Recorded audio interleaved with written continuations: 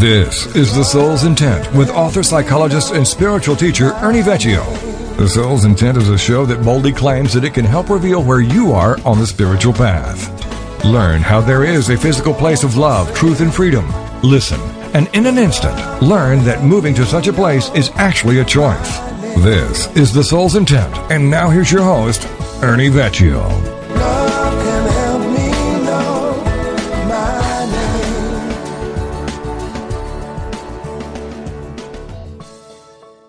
When you're a little person, you're having all these experiences, all these feelings. Mm-hmm. Yeah, you ultimately anchor them in thoughts. Yeah, negative and positive thoughts. Mm-hmm. And your body has a physical memory of everything. That's why I said that that being in the womb of the mother and experiencing what she experiences as precognitive, it means before thought. So there's no way to anchor your sensations into anything. There's no conscious way to do that. And then when you first come out, you have no language to anchor anything. And so ultimately you pick up the anchors as soon as you learn language. That's the segue into the no rest for a broken spirit. That's because it's the anchoring of our feelings with thought that is the first experience of separation or division. We get cut away from the source, which is the separation piece, but the divided piece, the division piece, happens with anchoring thoughts to feelings, or anchoring feelings with thoughts. And once they get anchored, they then become what we call the human ego. So that's what I mean when I say there's no rest. There's no rest because we haven't even fixed the separation, and now we are swimming in the division. And so, and it's sequential. You can't, one happens ahead of the other. The separation happens first and the division happens after. So you have to fix them in the same order. You got to fix the division first to get to the separation. What we've been talking about in spiritual bypassing is people trying to step around that and go straight to healing the separation and act as if the division isn't there. When that division is human suffering, the separation is spiritual suffering. Okay. Yeah. So that makes total sense. So I have two questions that go with that. Can anything be healed through emoting or emotions? And can't emotions open us up to feelings? Well, yeah, of course. I mean, you're saying if you cut anybody, will they bleed? That's what I just heard when you asked that question. That's emotions, is bleeding. The actual sensation of the cut, that's feeling. So and as you can see, feeling happens first, and then the bleeding happens second. It isn't the other way around. And so, yes, it's worth. It has. In fact, in I think the olden days we used to call it bloodletting. That you got rid of people's dis-ease by cutting them and letting them bleed out at some level. Mm-hmm. That's the benefit of emoting is that it's allowing you to literally let off the buildup of whatever the thought and the feeling may be. And so as you do that anticipation of emotion and thought, or feeling and thought that makes the emotion, as you kind of let that out, it's then supposed to ease your tension, ease your dis-ease, so to speak, and then you're better for it. And the guy looks across and says, "That's $100, please." Well, the question you're asking me is that healing. It's only healing if you don't have to keep doing that again and again and again and again. Right. Yeah. Yeah. If that's all you ever do is just build your emotions up and let them percolate beneath the surface until they erupt, mm-hmm. and then you let them out or let them off in some way, like blowing steam. And that's all. Mm-hmm. That's the cycle that you do. You never get to a place mm-hmm. of healing, which is why am I doing any of this to begin with? Why am I feeling all these feelings and having all these thoughts to begin with. That's where the healing is.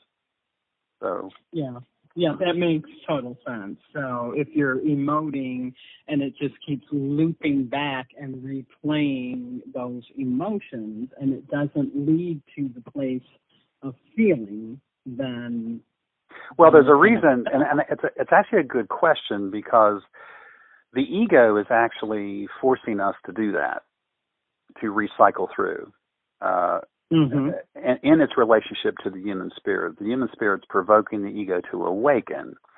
That provocation to awaken is the emoting. Why? What is the spiritual payoff or the spiritual outcome of the provocation? Well, that would be a catharsis. In other words, we're not just emoting for emotion's sake. We've now had a wake-up moment. So the question that you have to pose when you're going through those experiences: how many times do I have to go through the cycle before I see what it is I need to see? And that's what the provocation of the ego is for. And that's the self-correcting piece of that. And so it becomes cathartic when you break the cycle, and that's where healing happens. It's after the catharsis that healing occurs. If you never have the catharsis, and all you have are just epiphanies, which I know thousands of people that just have lights go off, but they never get to see the larger picture. And those are the people that go, things happen for a reason, but they never get the reason. The catharsis is the necessary piece, and it's also the scariest. It's also the hardest to sit with. In other words, you have to be patient with the ego's provocation and with the spirit's provocation. You have to be patient with that long enough for something to come through. If you don't want to sit with it, then you're going to give in to the impatience of the ego, which is, let's just move on. I've got places to go, people to see, things to do. It's time for this. But Yeah. So is it to see what we need to see, or to feel what we need to feel? Well, from the soul's perspective, it's feeling is sight. Yeah, from the soul's perspective. Yeah, from the soul's perspective, yes. Feeling is insight. Yeah. But what about from the ego perspective? From the ego's perspective, it is a catharsis ends up becoming a feeling. So yeah, it's a feeling. But the ego is blind to. The ego is actually blind to its what the goal is initially. That's the point. It doesn't really see, and so the provocation of the feeling, which is the human spirit, is so the ego can see what it needs to see, which is get it present. So if you consider sight to be past or present tense, then it would be sight, to get the ego from a past way of looking at things to a present tense way of looking at things. And the soul already is present. The ego just doesn't. Yeah, the soul's just the orchestrator of it all. It just really kind of sits back and in its position of observation, really kind of provides the backdrop for it all. That when you sit in the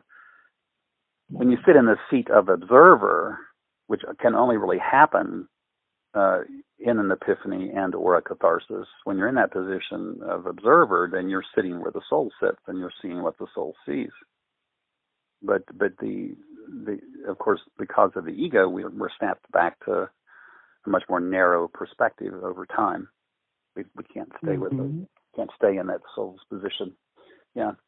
So I always looked at catharsis as like a birth. So do you, as all the work that you've done as a psychologist, have you seen that people have more than one catharsis, more than one birth? Well, yeah, we've talked about this. There's a purging, catharsis technically means to purge. And so there is a component in the body for that, we just heard Jimmy Kimmel say on late night with this last event with the shooting that he wasn't sure whether to throw up or give up. He was talking about a physical reaction to what was occurring in the country. So there is a cathartic component, a physical component, if you will, to waking up. And so, yeah, I don't know if that answers your question, but there is that's really what death and rebirth ends up becoming in spiritual work.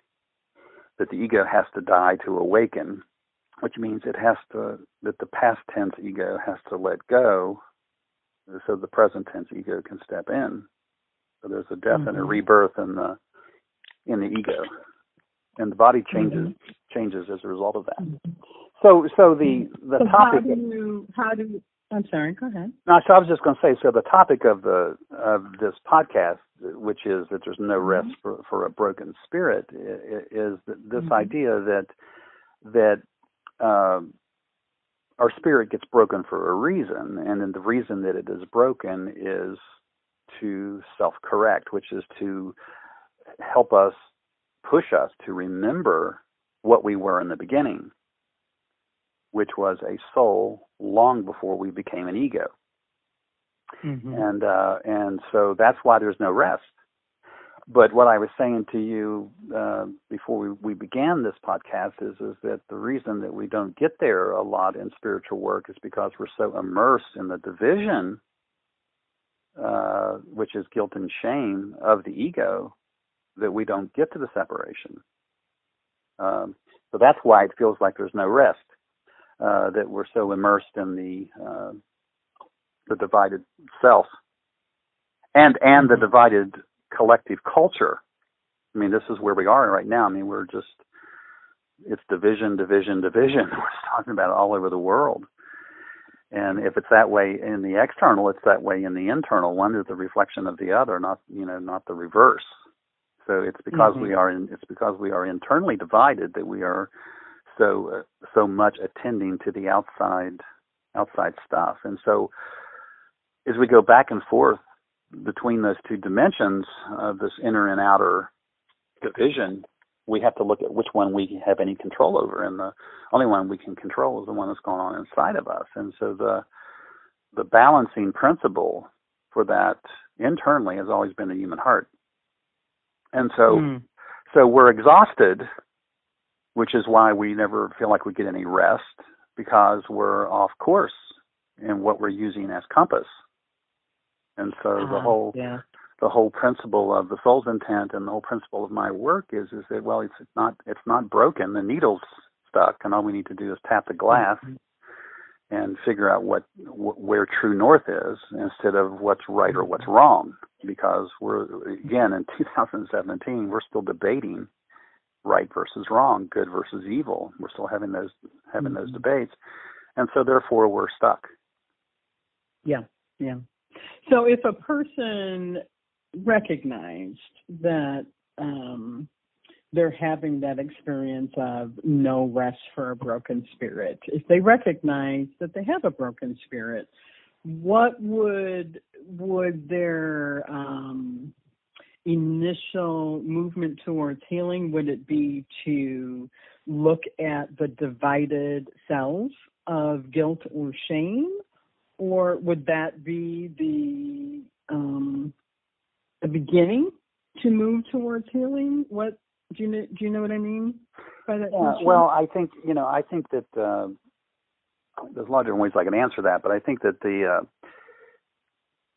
the initial first step in dealing with reality, period, is which reality do I want to focus on? We're focused on the outside reality now, which is a divided, frightened, insecure, prejudiced kind of place in the country. Do we want that reality, or do we want the one internally that is heart-centered, compassion-based, isn't polarized to one side of the equation or the other, and is our nature which is to be accepting and forgiving and of other human beings and reciprocal, or reciprocal, I guess, in that relationship? Mm-hmm. Or do we want to be, or do we want to be righteous and empowered in the external? And clearly, you can see that. So it first becomes, the first part of the answer to that question is, which reality do you want to get up and live inside of? The one that's going on outside of you, or the one that's going on inside of you? And to me, it's a no-brainer. The only one you have any real control over is the one that's going on inside. So that seems to be the choice, but that's not the choice most of us are making. A lot of us are polarizing to one side of the outside equations, whether it be politics, religion, whatever, and we're taking up our swords and our flags and our causes and fighting these external battles, and kind of forgetting the ethic of why we're even bothering to care. The reason that we care is we're wanting to get back to some place of equilibrium in the world, some place that we can say feels normal, and we're not going to do that by polarizing. So in a way, we've given our power away to the external. To the ego. We're allowing, we're allowing the external to define our reality. Well, I'm going to have in the show description when I finally put this online is that we learn very early on and come to believe that the ego is in charge of our lives, but it's the ache in our hearts that is false, and that human angst, which is the longing to correct a broken spirit, is really nothing but the incongruence between life events in the external and what we're feeling inside. And so remember that the outside idea of this is that we're lacking something, that we're losing something. And you and I talked about this a week or so ago about, is what we're going through grief? And I said, no, it's humility. And with humility is coming anger and embarrassment. And we're feeling this across the country in all different kinds of ways. And so if we were grieving something, we were grieving the loss of an illusion. And the illusion was that we're all better than this. But are we really, you see, better than this? And this is and somewhere between those two extremes is the truth, and so that's what we're really humiliated by and struggling with. And so again, I get back to this idea that if you want to quiet the angst of the human spirit or the angst of a broken spirit, you have to first of all get real clear on what's broken. And you don't have to be a scientist or a politician or a religious figure to realize that there's a bunch of things in the culture that's broken. So since you can't fix a broken culture, the only thing you can fix is a broken you. And and what part of you is broken? And what part of you is not broken? What part of you is confused and disoriented? Because that's really where this gets down. And so, but the truth is, the larger truth is, if you the individual can become oriented to what the task is, which is to have a world that is heart-centered and reciprocal and compassionate, then it's a healthier and happier world. If you can't get to that ethic, then you're stuck in the reality of all this division and polarization. So but we can't get there if we don't realize that for the external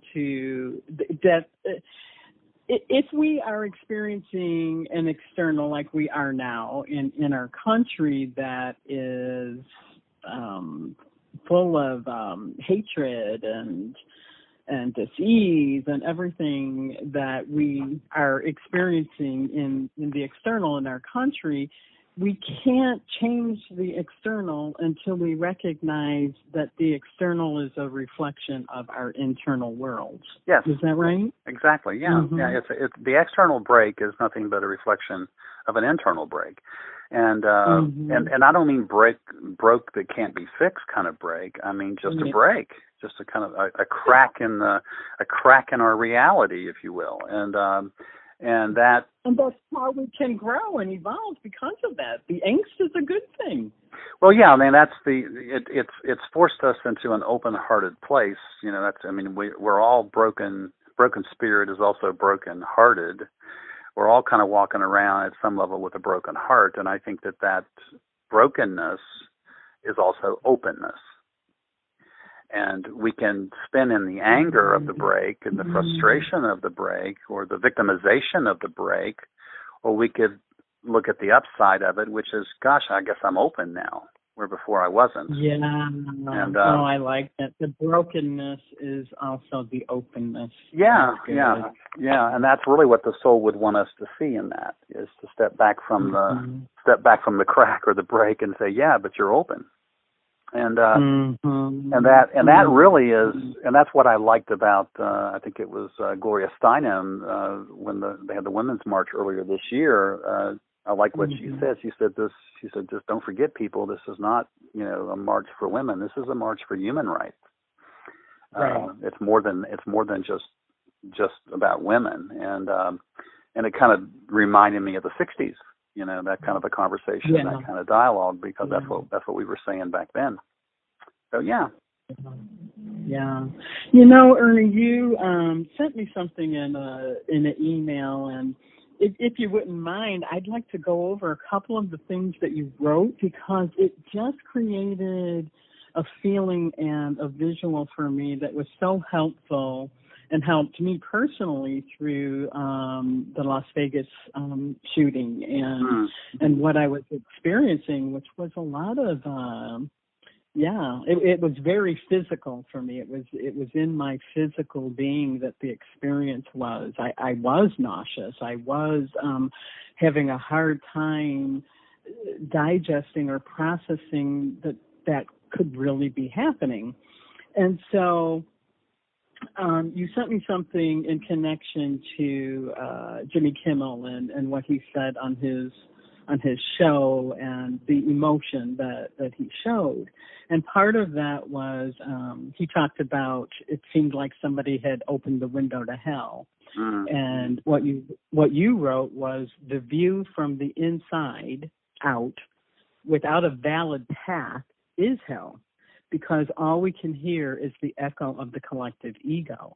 When it is loud enough to drown out our own heartbeat, our own inner reality mirrors this in the world.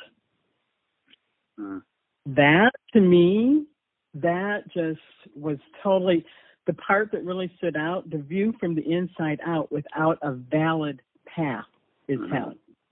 Yes. Could you expand on that? Because I know, I feel exactly what you meant in that. Could you expand on that for our listeners? Well, I think that we've forgotten that hell is not the opposite of heaven. Hell has always been when you're living somebody else's reality other than your own,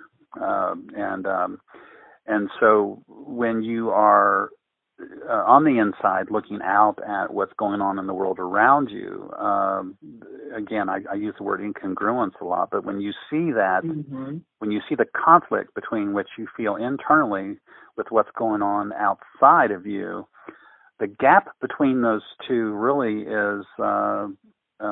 determines the volatility of your angst or the intensity of your angst. The further apart they are, then the further apart you feel from something that is safe and normal and predictable. So that's what I meant by that.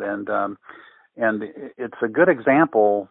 I think I might have said this in the email to you, but the window that we're looking through, the glass is really the lens of the soul, which is really the dimension of love and truth and freedom. And the frame that goes around that window is the ego. And so many of us are focused on the ego's frame, which is the reference, the context point, and not the glass that we're looking through, the lens itself.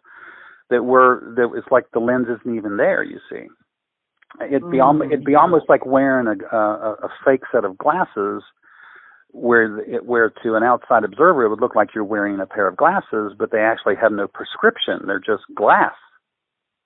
Well, there's a prescription that has been given to us by the soul, and that prescription isn't complicated. That to be fully who you are in this world, to be what you were intended to be, and to express that in the world is to be free. And if the prescription on that glass does not promote freedom to be, then it's a distorted lens. And it doesn't matter, and so you can see the problem with it. Again, if you step back away from the window, do I want to live my life based upon the frame of reference, which is around that glass, or do I want to live my life based upon the lens itself?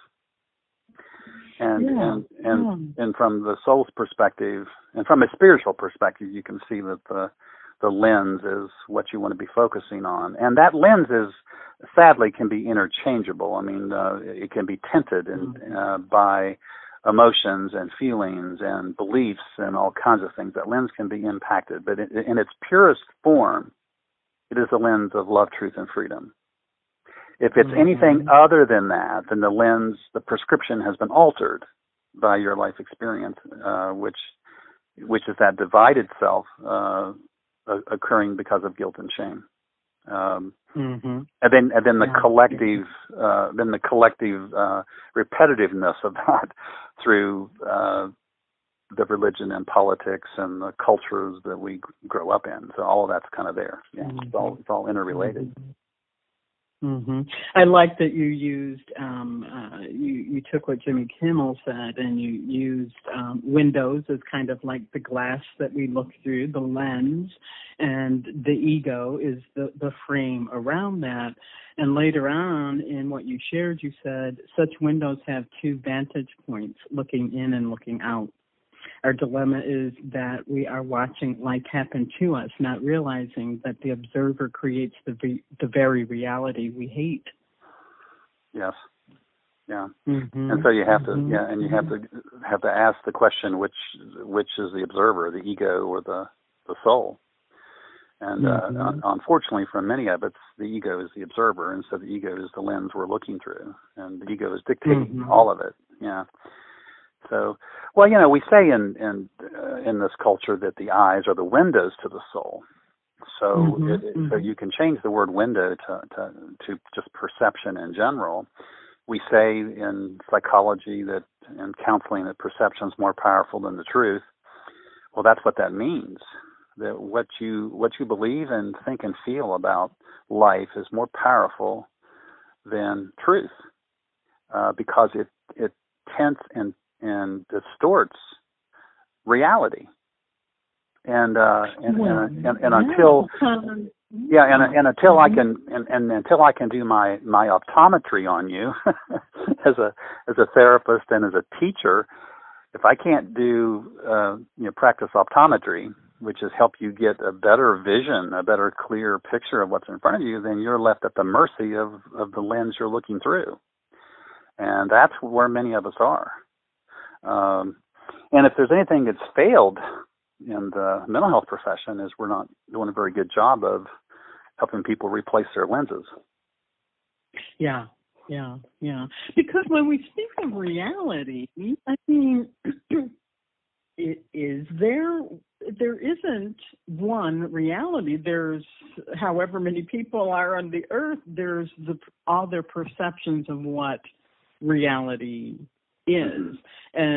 And so this idea that there is like an internal and external, and that those two things are separate from each other, I don't know how we could ever become empowered with that belief system, empowered by that belief system, because there isn't one reality that exists.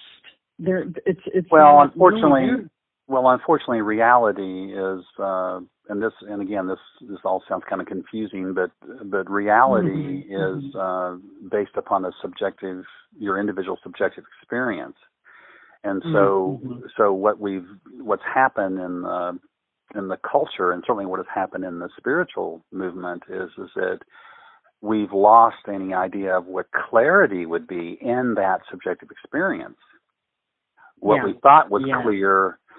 The definition of clear has changed. The definition of normal has changed. The definition of many things have changed in regards to what is reality. And we need to switch off of that word and go to, well, what really matters. The example I gave you this week, and I'm going to put this on my website, I decided, is the story of a parent talking to me about reading a children's book, and the children's book was really kind of explaining, how do animals sound? And we've all, when we were children, we've all either had that book read to us or we read that book to our children. And the book literally just McDonald's had a farm. Right, yeah. So what you're really doing is you're kind of going through the pages, and you're sitting with the child, and you show the child a picture of a cow, and you say, "What is that?" And the child says, "It's a cow." And so, well, how does the cow go? And then the child, if the child doesn't know that a cow goes moo, then we teach the child that it goes moo, and then when you go through each of the animals, a frog is ribbit, or whatever, and a dog is barking, or roof, roof, whatever. The point being is that at the end of the experience, if we had a picture of a human being at the back of that book as an animal, because we are an animal, a human animal, how do human beings go? What would be the answer we would give, you see? And I think what shocked all of us here a few weeks ago was human beings go bang bang. Yeah. And imagine a 5-year-old saying that, because that's what a 5-year-old and that's what a 5-year-old would say. So I think that back to this business. Yeah, if the 5-year-old's been listening to the news, which they probably have, because you can't get anywhere if you're not seeing the news. And so back to your question about reality is that we have a choice about how human beings go. What is the expression of that you want a 5-year-old to mirror or to sound out as an expression of what it means to be a human being? How do human beings technically sound? Do they sound like a victim? Do they sound compassionate? Do they sound hateful and prejudiced? Do they sound loving and forgiving? These particular expressions are really what shapes and molds our child's idea of reality until they get old enough to then form their own opinions. And so to me, it's what matters. We have to make a decision about what matters and what is true about this experience of what it means to be human, and how do we want to be in the world? Should we be shocked of what we're capable of, good and bad, or should we spend all of our energy on not being shocked and making a choice that a healthier, happier world is one that is heart-centered and reciprocal and based upon compassion. And the other alternative is not. And it isn't a matter of who's right or who's wrong, or whose politics support it and don't support it, or whose religion supports it and doesn't support it. That's just a basic human ethic. Do you want to be in the world that is reciprocal, loving, and growing exponentially on itself? Or do you want to be in a world that is divided and angry and in opposition to itself? And that's, to me, it's a no-brainer, literally. Yeah. And what if we took that, what sound do human beings make? And that's so painful to think that a child would ever come back with the response, bang, bang. even though it's painful. And true, but I think that incomplete sentence that we're left with there. How does a human being go? And then fill in the blank. It's a profound truth. Bang bang is what we were doing a couple of weeks ago. In fact, we've been doing that for, according to the news, I don't know how many times this year, 265 days out of 365 days, we're going bang bang. So it hurts to hear it, and it's shocking, and it's shocking, and leaves us in a state of dismay when we hear it. But it's true, and so do we have any control over what is true? We're not going to get to those answers by what is right or what is wrong. Yeah. And so somewhere in there, you have to include the ethic. You can't just focus on the morals of it all and the right and the wrong of it all, because that doesn't change behavior, and it certainly doesn't change the country. We have to get to a place of ethic. Yeah. Yeah. So what if we took that even further? What sound do human beings make? What if we took it beyond what we say to what is it that human beings do? What is the action? What is the action? Because it's actually the action that causes the well, that's the follow-up book, isn't it? How do human beings behave? The follow-up book is the follow-up book is what do lions eat? What do tigers eat? Yes, exactly. Yes. Yeah, and so what we end up doing to children when we're teaching that stuff is we're walking them through progressively how they sound, how they live, what they eat, how they behave, what not to do, and what to do around those animals. Yeah, so it's the same. Yeah, it's the same stuff. But that's the reason I like that example, is because it really, at some point, we're kind of at a child level with this right now. And I don't think that's a bad approach to say and to admit we're at a child level. There's something you had in your email which I think just sums up so clearly where we're at in our country, and you said, our psychological existence is closing in on us, and for the first time in modern history, it's without guidance. Yes. See, and that reminds me of the children thing. Like, where is the guidance? Well, the guidance is in us. We have to guide ourselves to grow up.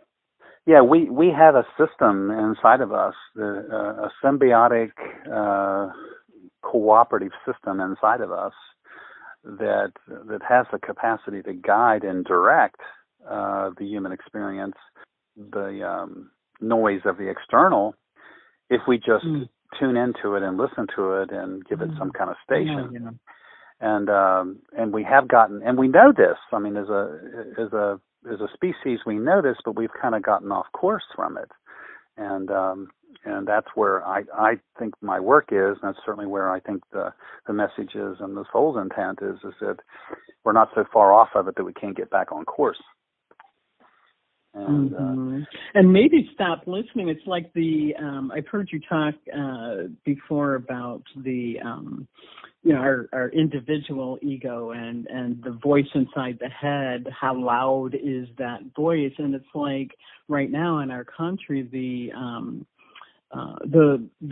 loudness of the collective ego, it's drowning our own inner voice out, that we think we can't hear it, but we can. Thank you for being a part of The Soul's Intent with author, psychologist, and spiritual teacher Ernie Vecchio. This is the show that can open your mind to things you never thought possible. While problems manifest psychospiritually, on a most essential level, there exists an energy component that provides the instructions for these fields to enter awareness. And the Soul's Intent is here to help you learn what these instructions are. Join us each week to learn how there is a physical place of love, truth, and freedom, and how in an instant learn that moving to such a place is actually a choice.